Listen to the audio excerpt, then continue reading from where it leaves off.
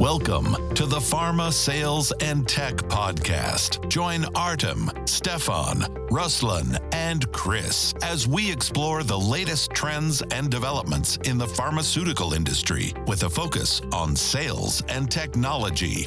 From cutting-edge innovations to practical tips and strategies, our expert guests will provide valuable insights to help you stay ahead of the game. Tune in to stay informed, inspired, and connected with the world of pharma sales. Hello, ladies and gentlemen, and today is again me, Stefan, and we have today amazing Josephine Klein-Dahlgren, who is bid management sustainability sales negotiation leader at Frost Pharma. Personally, I went through Josephine's profile and I saw a lot of leadership and empowerment skills, and she can be a great guide. So I was really excited to get her as a guest on the podcast. We also don't have a lot of female leadership on the podcast, so I was really glad to get her here. Welcome, Josephine. Thank you so much, Stefan, for inviting me to your podcast, and I'm looking forward to our conversation. Amazing. Cool. Just to start with, I can see that you are sort of a big leader in your company, right? In Frost Pharma. Is that correct? Well, we are quite a small company. I'm currently head of tender management at Frost Pharma. So I primarily work with the bid management. And I have been with the company for 6 years now. I was actually the first one they hired when being a startup. And when I started, we had the turnover of under 2 million euros. And today we are at 14 million. So I've gained a lot of additional responsibilities over the year and learned large amounts about the industry. And also had a lot of fun with the amazing colleagues. And as you mentioned, additionally, I am passionate about being a mentor, and I am a board member also and the speaker. So I do a lot of talks about leadership, strategy, stakeholder relationship building. I love to inspire and empower peers within the industry. Awesome. As you guys transition, let's talk about your company. As you guys transition from a small startup, under 2 million, now you're guys making 40 million on sale. So obviously, you've done a big journey, and we discussed it before. You're sort of a scientist who would become a business leader, right? And you're in sales, so that's even harder, I would say. So you've done an amazing transformational journey. Can you talk about maybe the checkpoints or the challenges you had out there and that you encountered? I lost you a bit, but you mentioned checkpoints and challenges. Yes, so your challenges and the checkpoints you had that you encountered, the most interesting stories you had throughout the journey you've done with Frost Pharma. Yes, when it comes to that transition also from science going into business, more industry-wide than for Frost Pharma, I think people in Frost Pharma are very not at all judgmental, so that's very lovely. But overall for the industry, it's when having a background in science, people often think that you don't know business and you just have to prove them wrong, say. And I think quite commonly, always people have misconceptions or have an image of what a person would be or do.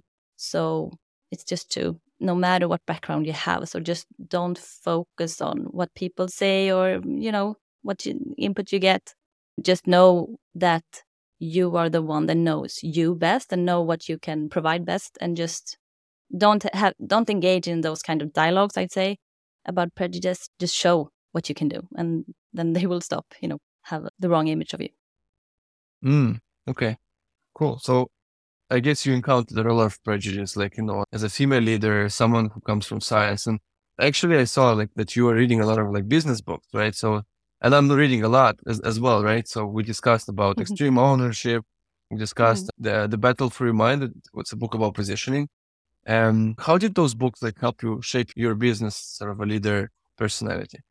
It's a great question. So actually, when I chose to go and study science, I knew I wanted to go into the pharma industry because then you feel that you're helping people. And I still enjoy the business. At the same time as I enjoy science, I really love the business part of work. And I figured I didn't want to study my whole life. So I didn't want to take, a master's in economics as well as a master in science, as I have in biomedicine. But so I figured I can't do, research by myself at home.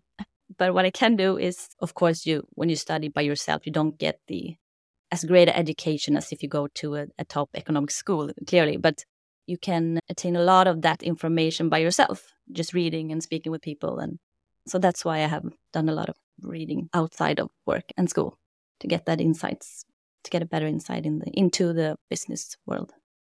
Yeah, you know what they say, that university is just the beginning where you start learning. Even school is just the beginning where you start learning. You learn way more, after you graduate school or university, right? So like if you think that studying and learning will Yes. stop there at the university, then you're very wrong, right? So your life will be the teacher. That's so true. Yes, definitely. I think primarily when you go to school, any university, you learn how to learn, I would say, like how to attain information. Because anyways, if you go to university, then 5 years later, a lot of it is not relevant at all. Thinking of tech now or how the industry works, of course, some things are going to stay the same, but a lot of things are going to change. And so anyways, that education will not be, the things you've learned will not be relevant, but you still know how to learn and attain new information. That's for sure. Like you can tell us more about this because you transition through like from one type of person to another type of person. But I have a question though. Are you more of an introvert or an extrovert, you think? I am more of an extrovert, but I know sometimes people believe I'm an introvert because I really choose my battles, let's say. So you basically focus on, you focus on the parts where the talks that make sense, right? You debate where it makes sense to debate, right? So you don't Yes. mingle around. Okay. Yeah, because I assume if you take a negotiation course, like they tell you like where you should debate and where you should not debate, right? Yeah. Correct. And always, if you fight every battle, people don't really listen, I would think. And but if you fight the ones that are important to you, I mean, when it comes to business, if that's what we're talking about now, then you have a better shot of getting the important things moving forward, where you believe these are important. Mm-hmm. Awesome. Okay, so I was thinking because we still talk about like sales a lot, business empowerment. So I would like to ask you, like, so you guys have grown from a small into a big organization, and also you've grown as a person inside the company. You've grown also personally and career wise, right? So I was wondering, do you have like a go-to? What are the go-to secrets when it comes to turning like just simple people into successful teams? And since you work in sales, what's your like go-to strategy or like what's your way to about this? One thing that I've really learned, and I didn't think that way like 5 years ago, or say actually before COVID, is that you really have to share. You have to share about yourself with your colleagues, and that you can take that. In Sweden, we have a lot of fika, fika breaks, like coffee breaks, and you need to do that in order to get better teams because you get better connection with your colleagues. And that really, when you get that, tighter relationship in working, you also want to do more for your colleagues and you work better together. But before COVID, I was so focused on, like, I really want to do a good job. I have, you always have your list of things you should do. And I was like, no, you go take that coffee. I'm not interested, really. That's not what I said, but that's how I felt, that I'm here to work. I want to do my best and don't focus on the people, basically. But it's say not optimal if you want to have people with you and move your project forward. And that doesn't matter if you're a manager or an informal like project leader. You still need to give something of yourself if you want people to really engage in the project that you're running at that time. Mm-hmm. So basically, you need to show your human self, right? You gotta show that you are not like a leader who's like I'm like so staying on a pedestal, nobody can touch me, right? And like I don't have feelings, and you just guys just follow orders, right? So you have to show vulnerabilities. That might be what you're saying as well. Openness, vulnerability. Yes, that's definitely. Yes, that's definitely true. It's not always what you want to do, but it will help you. Guaranteed. Guaranteed, it will help you. Okay.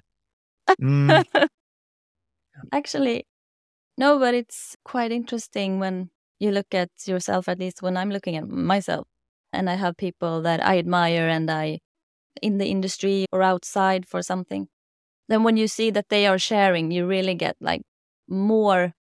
I think you put them higher actually, because you have to be strong to share like flaws and the failures. And so it shows that you are tough enough to do that if you do it. Correct. And that you Yeah, don't really care also always what everyone thinks. we've been talking about being open to show your failures, right? In business and in sales as well. I think pharma has this image of being like, very transparent where and people don't really like pharma, let's face it, like, because it has this image of being infallible. Whatever happens, it's inside a small circle of people. Nobody knows where is it. It's like banking, yeah. Banking, but more serious, I would say. Pharma is even more serious, yeah. So I've been to a conference recently, and I think maybe 90% of the people were in suits at the conference, although it was, so they said like, you guys can wear anything, and people were still in suits even in summer, it's so hard to handle the heat. And I was thinking myself about the conventional part, that it's interesting, but in startups, I worked a lot with startups in the past, and we have a event called Fuck Up Nights, when founders come and they talk about their fuck ups, their failures, right? And those events were very, very popular among people. And it's really important that you can show your vulnerability, you can show that you failed and that you learned from it, especially when it comes to sales, because let's talk about like pharma sales. You get a lot of no's, right? You get a lot of no's, and your goal as a sales leader is sort of not change your customer doubts, because your customer will always have doubts about like your product, or let's say you try to sell them like some syringes, or but your goal is to sort of reframe his vision, right? Like when you put yourself against like your competitor. And what I was saying is that when you put yourself out there, being transparent and being vulnerable in front of your audience, it will do a lot of change. It will change the way how people perceive you. It will change the way how you perceive yourself.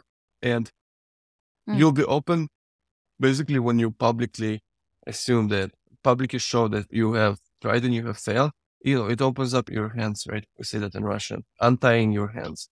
Because when your hands are untied, you can basically go and do anything, and it will just help your leadership style. Yeah. Let's wait for Josephine.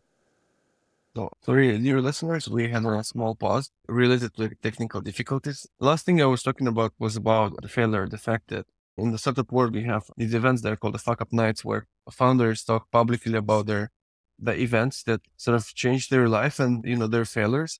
And I think it makes you a more credible leader if you do that. And I think certainly pharma could benefit from having these sort of nights, because, it would open up and would show transparency and vulnerability, and it would benefit a lot of people, right? Like, especially like say leaders in pharma, right? Josephine, I have a question here. So you said you are dealing with stakeholder alignment, stakeholder management. How do you make sure that your stakeholders are happy and everyone is alive? Do you have a way how you do it? Yes, and I love how you in the end of that question also mentioned a really important point. So that in order to make everyone happy, they need to be aligned. So it was perfectly phrased. And I would say, first of all, people communicate so differently in different countries. So you have to be mindful of that. Like in some Nordic countries, we don't focus so much on the social part. We just, do business. And for other countries, that is the social engaging part is actually much more important when it comes to building a relationship. And just the basic tip is to ensure that everyone is aligned is that you, of course, meet face to face, because as humans, we don't communicate, I would say, well at all by emails, because you lose all the nuances. And especially in the beginning, when you're really building that rapport and the relationship and building the trust, you need to meet a lot face to face. And then after meetings, it's great to, when you have decided on things, on actions or how to move forward, it's great to, summarize that and then send that over to the other party to get input and comments and ensure that you are on the same page for what you want and what you need to do going forward. Can you give an example, maybe from your work practice? Yes, I think, but it's also in the small things that you do that with your closest colleagues. But of course, it's more important when you are establishing connections with new partners. And For us, we have producers that produce our pharmaceuticals. We don't do that in the same company, so we have other companies doing that for us as for most of our products today. And those are often in other countries. That relationship is really important to nurture, of course. And working as a business unit director previously, I had a lot of contact with such partners. And then when you are launching product, for instance, then it's extra important that you have this alignment all the way, because we at Frost Pharma, we are the bridge here for understanding the Nordic market, and that differs quite a lot for each country, actually, even in the Nordics. And it's not the same as other countries, obviously, and you need to make sure that the partners are aligned in that, and what demands needs to be met when, of course, regulatory, there are much things that are alike. But for market access, then they need to know what you want or need from them in order to that we can, for instance, working with procurements, and you have those contracts to follow, then they need to know what we expect from them and what we need from them, to together have a successful launch, for instance. So that would be one example of the longer project working with important stakeholders, I'd say. Did you have stakeholders who have a totally different mentality than yours? Like, say, they were in India or they were in Asia, where people first build a relationship and then they build business, right? Did you have any relationships with countries from maybe LATAM or Asia? And how did you manage that? Yes, as a company we do, but unfortunately I don't have so much insight to give there because I haven't been working with Asian companies since. But let's talk again in a few years. Yeah, we'll keep on doing this podcast for some time. So I'm pretty sure we'll meet again in a few years. Yeah, and of course I hear a lot of things and being around, but not being responsible for those relationships. But it's more interesting to provide examples where you have been part of it, I'd say. Okay, makes sense. Okay, so obviously you've been working with, like, you are a sales leader and you worked with your sales team, and when you were a business unit manager, you also had a team. How did you make sure that you're like, how did you use data in your sort of sale? Because you're a scientist, I guess you have you believe data a lot in facts, right? How did you use data to motivate your team? How did you do that? I'm curious. Yes. So one thing we work with is the Power BI to improve, visualization and storytelling of the sales data and to save time for the sales force. It's so much easier. I personally love Power BI actually because I'm a very visual person. And of course, people have different ways of taking in data, but using that application, then you can also, of course, always still export the basic or the raw material, the raw data, if you are a person who loves tables instead and Excel. But for many people, it's much easier and you faster get the story if you have the graphs and you have these visual aids. So then you can very fast see how, and you can also take out the data that's relevant for you and for your portfolio. So you can follow your sales and, is the budget forecast and actual sales aligned, and what activities provided, higher sales. And that is always important so that you know with what efforts to focus on and what's worth investing in. And of course, we have also CRM systems I think it's really important that you as a company, if you have several people interacting with the same person, the same customer, then that you can have the same, not the exact same dialogue, of course, but that you can continue the story and the same dialogue so that the person feels like they are known and not just anybody, I would say, because it can ruin your brand if you contact someone, if someone else in the team contacts someone that's been in a lot of interaction with someone else, and then you start to hi, I'm from Frost Pharma, and you start to present the company. That's not great for the relationship. So that's one reason to use CRM systems. And of course, the common, sales data, IQVIA. You have to keep track of your market shares. And so you guys are using IQVIA on top of Power BI, like Power BI on top of IQVIA? Yes. So for Power BI, it's mostly looking at our sales that we have not in relation to other sales, like not in relation to competitors. But still, you have to have some raw data that you put in there. And so, of course, you could use Power BI as well and see market shares, but we haven't started on that yet. But you can visualize any data that you want. Nice. Yeah. So disclaimer, at Platforms, we also use Power BI for our Sierra, and our clients allows the Power BI function because for any sales leader, it's important to have data, right? Like to make unbiased, correct decisions. And especially if you're in sales, like you're in sales excellence, you're in sales, you basically want to make your sales force very efficient, right? Because they go and see doctors, you want to have all the statistics, right? So what's important to know is that although you do have all this data, it's very important to make a decision based not only on your data, but on also sort of a bit on emotions, because you're dealing a lot with sales, and a lot of the sales you're doing also emotional. So that would be, can you reflect on that? I think you're definitely correct. Some people get stuck also in data and don't take any decisions, and that's very suboptimal, I'd say. So, of course, you're definitely right. And yes, it's a lot about gut feeling, and especially in the dialogue and interaction with your customer, and when you're building that relationship and that trust. And for us, it's very important to have that, because we are dealing with, someone that's ill, a sick person. The end customer is the patient. So you really have to build that trust with your primary customer that you're working with, which is your, of course, key opinion leader or healthcare professional.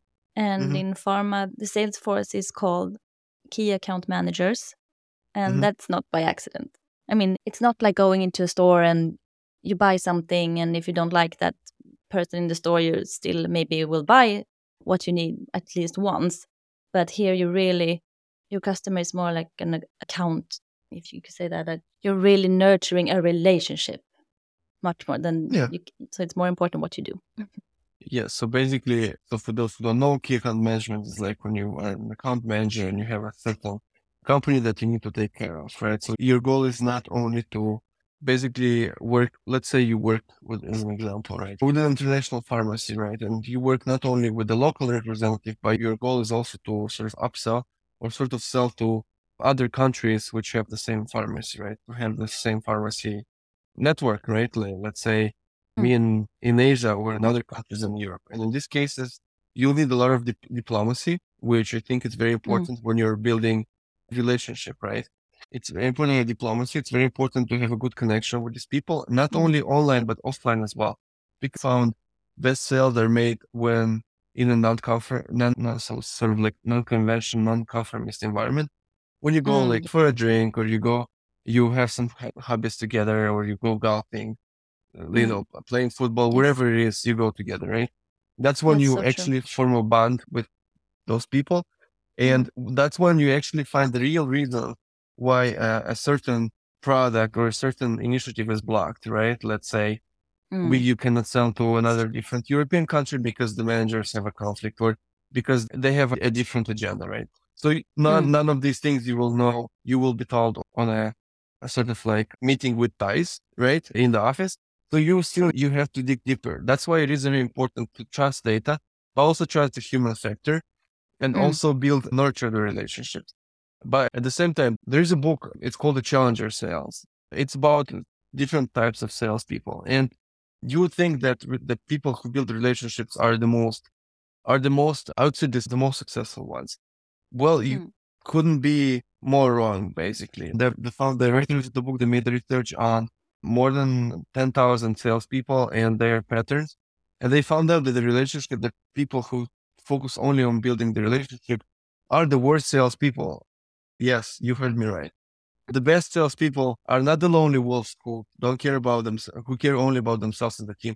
But the best people are those who challenge the client, which means you don't have to try to sort of like doubt that your client has a doubt, right? Because that often happens. And Sorry, I didn't hear what was the best sales person you said. The one who it's the challenger. It's the challenger, right? So what's the goal of the challenger? It's like someone who negotiates with a customer, right? Like, go ahead. Let's reflect on this. Yes, it's really interesting. Which was it industry specific? I just have to ask. No, it was from a lot of industries. Yes, Look that sounds later on. really interesting. Yeah, please do. It- But again, I don't see that the two needs to be mutually exclusive for building a relationship and being a challenger. Of course, looking at you have the negotiation quadrants with if you're focusing on the relationship or focusing on, just winning the best deal. But, and that's one thing, I really understand that. But because then you put yourself down, let's say, and working with that quadrant, that's the theory, in order to you focus on the relationship, and that's what's more important to you than getting a good deal. And that definitely I agree with. But if, like here for Pharma, when you're working with a relationship, then it's not that. It's not either the relationship or the good deal. And so that's a difference between, and depending on how you use those words. But I can really understand the part you mentioned about being the challenger. And in Sweden, I would say at least, very often people are not fond of disagreeing, thinking that if you have another input or another thought, then you are in a fight, let's say. This is a common misunderstanding. And so people often avoid that. But it's not the same. I mean, people should have different viewpoints, and then you should have a dialogue and a discussion. And it doesn't mean that you don't like this person or that you are in a fight. And so, when used correctly, I really understand this part you mentioned about being the challenger. So, of course, you have to be when you are in a dialogue with your customer. You really have to, as you say, you have to understand their concerns or their doubts, because there's always going to be concerns or doubts for something new. That's just how humans are. And of course, as you say, you have to challenge that, because you have to bring those things up to the surface, and then you have to, remove them, the doubts. And you can't do that unless you talk about them. So, yeah, that sounds like a interesting book. I would say this. I will send you the title later. It's called The Challenger Sale. I've met a few early business leaders who have worked for the organization. One of them is Jen Allen Clark. She's a woman, and she's been a relationship builder. Her style was a relationship builder. And she transitioned a bit into challenger, because she was like, oh, look, I have to fight. Like, I don't want to fight, but eventually, something interesting happened here. I was bringing you new information, which is basically giving you a challenge. And then you brought that new information. We started talking about the culture in Sweden. And that's what the challenger sale is. We're still building a relationship, but we're having a small debate, which, makes sense. And because I brought new information. And that's what challenger sale sort of style is. When you bring in new information into the data set, into our discussion, and then you decide, I'm not trying to challenge your doubts, right? I'm just giving you new information, trying to educate you. And you sort of take your own decision. I'm not fighting your doubts. Like, you'll handle your own doubts, right? Yeah, but that's really interesting. And that's how you get the best and most interesting dialogue, and also how you move forward, I think. Be it in business or just, private life, because you learn new things when you interact with people if they bring new viewpoints. So it's much more interesting than just agreeing all the time. Yeah, that makes a lot of sense. And I guess if you guys have a different culture in Sweden, it still makes sense to make it less, maybe provocative. But if you bring in new information showing that, and like you're a scientist, right? You can bring in new information into your deals, and you can still build a relationship. So I still think, now that I think, you still can combine both of these styles, the challenger and which is the relationship builder. So these two come along. You don't necessarily have to be one or the other, right? I have a question. So do you have like a culture of innovation or experimentation in terms of, like, let's say, sales or business in your company? And how do you sort of like use or enforce that, or how do you go about that? Yes, that's a great question. I would say we do, definitely, in our whole company. So it's always very important, I think, to allow the team and colleagues freedom enough so that they feel secure to make mistakes, that you have room to make mistakes, to go big or fail. Because if you're not trying new things and always playing it safe, then you won't be the leader of your segment. won't be the leading company if you just try the same things that everyone else is doing or things work. And I think it's important to foster that, as we spoke about a bit before, because failure is an opportunity. It's a fantastic opportunity to learn and gain perspective and also stay humble. And so it's important to ensure that you build that, environment where they feel that they're even, doesn't matter if you're being the manager or again, the informal leader of a project, just make sure that people in the team feel that you trust them to make the best decision, of course, with the available information at that time. And as always, when you find new information, you iterate, but at least they feel that they have that trust. And also that, again, circling back to a bit what we just discussed, that people feel heard. And of course, they're not always going to get their way, but if you don't bring in their unique viewpoints, which is, again, then not a fight, it's just disagreeing and bringing new thoughts and moving forward, that gives you much more results than just direct consensus in a group where every individual thinks alike. Correct. Yes. So listen, not for our listeners. So whenever you guys are doing a sale, don't try to change onto your customer's mind right away. Your goal is to plant a seed of doubt, a seed of interest, to spark some interest, whether he or she can reframe the problem in a different way. Einstein actually said one interesting thing. He mentioned that we cannot solve the problems at the same level of thinking when we created them. So basically, which means you have to elevate yourself in order to sell something, or in order to pass through a challenge. You basically elevate yourself. So you become a better person, a better business leader, a smarter person, if you want to say so. I have a few more questions for you, actually. One of them, I see you're a very positive person, right? And you're very you're radiating a lot of good energy. So how do you personally stay motivated, and how do you maintain a positive attitude with your team during hard times, or when sales numbers, company KPIs are not the best? That never happened. No. Oh, okay. Of course, all the time. I mean, also when you set ambitious goals, then you're not always aligned and then you have to do something. So yes, thank you. That was so kindly said also. But yes, I am a very positive person. And however, I am also highly result oriented. So of course, not getting the results I want, quickly frustrates me sometimes. In pharma, taking the customer through the adoption ladder is a long sales and relationship building process, as we have discussed. But there are always ways to measure, small steps on the way to milestones. And until you see the sales you want, you have maybe not the most fun things to measure, but you have things so that you can, cross off your list and feel that you are achieving something, like actions, like number of calls or interactions. But the most important thing I'd say is having brilliant colleagues to discuss with, even if they haven't met the same, I don't want to say problems, but the same opportunities that you are stumbling upon, let's say. Then at least just talking with other knowledgeable people then often helps you move forward and find a new opportunity to try something new, and also to gain some more energy, I would say, from an inspiration from colleagues. Awesome. So, yeah, as you mentioned something interesting, trust the process. Okay. It is important to trust your gut feeling, or sometimes you have a bad day or you have a bad sales cycle, or right now, summer is not the best time for sales for most of the industries I know, and the sales numbers are going down. But it's important to trust the process and know that if you have discipline and you trust the process and you continue on prospecting, you continue on educating your buyers, success will come, Yes. right? Yes, definitely. And you're right with that discipline. It helps a lot. It certainly doesn't hinder your sales process.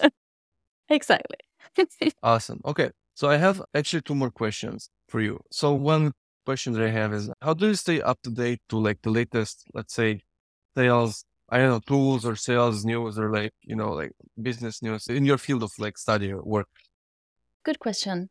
I see two different paths here. And so first of all, when you're looking at things that can help you become, to win your segment, to become the leader or the leading company, then I'd say you should not look at other companies within the industry to gain, inspiration, because you if you find someone else, or even worse, everyone else is doing it, then you don't want to, then you're just a follower, right? And that will not make you win anything. But of course, when you're looking at something like, an internal tool or internal platform that will help the operations run more smoothly, then of course this is not going to be, distinguish you or your company from another company. So if you see something that works in that area, just adopt it. But when looking at things that will, technologies and tools that will define you as a company, and if there's a new segment you want to get into and you need looking for a tool that will help you to achieve that goal, then it's much better to, in an inspirational drought, you can look at other industries and see what works there and adopt that to work for your industry. And then you'll be the first one in your industry to trying that. Or even better, of course, is just discussing with your team and having a dialogue and see, like a think tank or something, just a discussion. And that often brings you the best new results. And of course, like, how do you find which gaps you want to fill and which needs you want to, help? Then you need to talk to your customers a lot. They will know what their patients need. They will, of course, know their patient the best. And they know how they like to, get information or how they would like to interact. And quite often it's easier for them to tell you what they don't like, but that could also be inspirational to see what things to avoid and then find another solution. So if you have a really great team, then you will find new things without looking at other companies. And I think because if you focus too much on others, then of course, again, you're not going to be the leader in that field, but also sometimes you lose belief in your own strategies because everyone else is doing something else.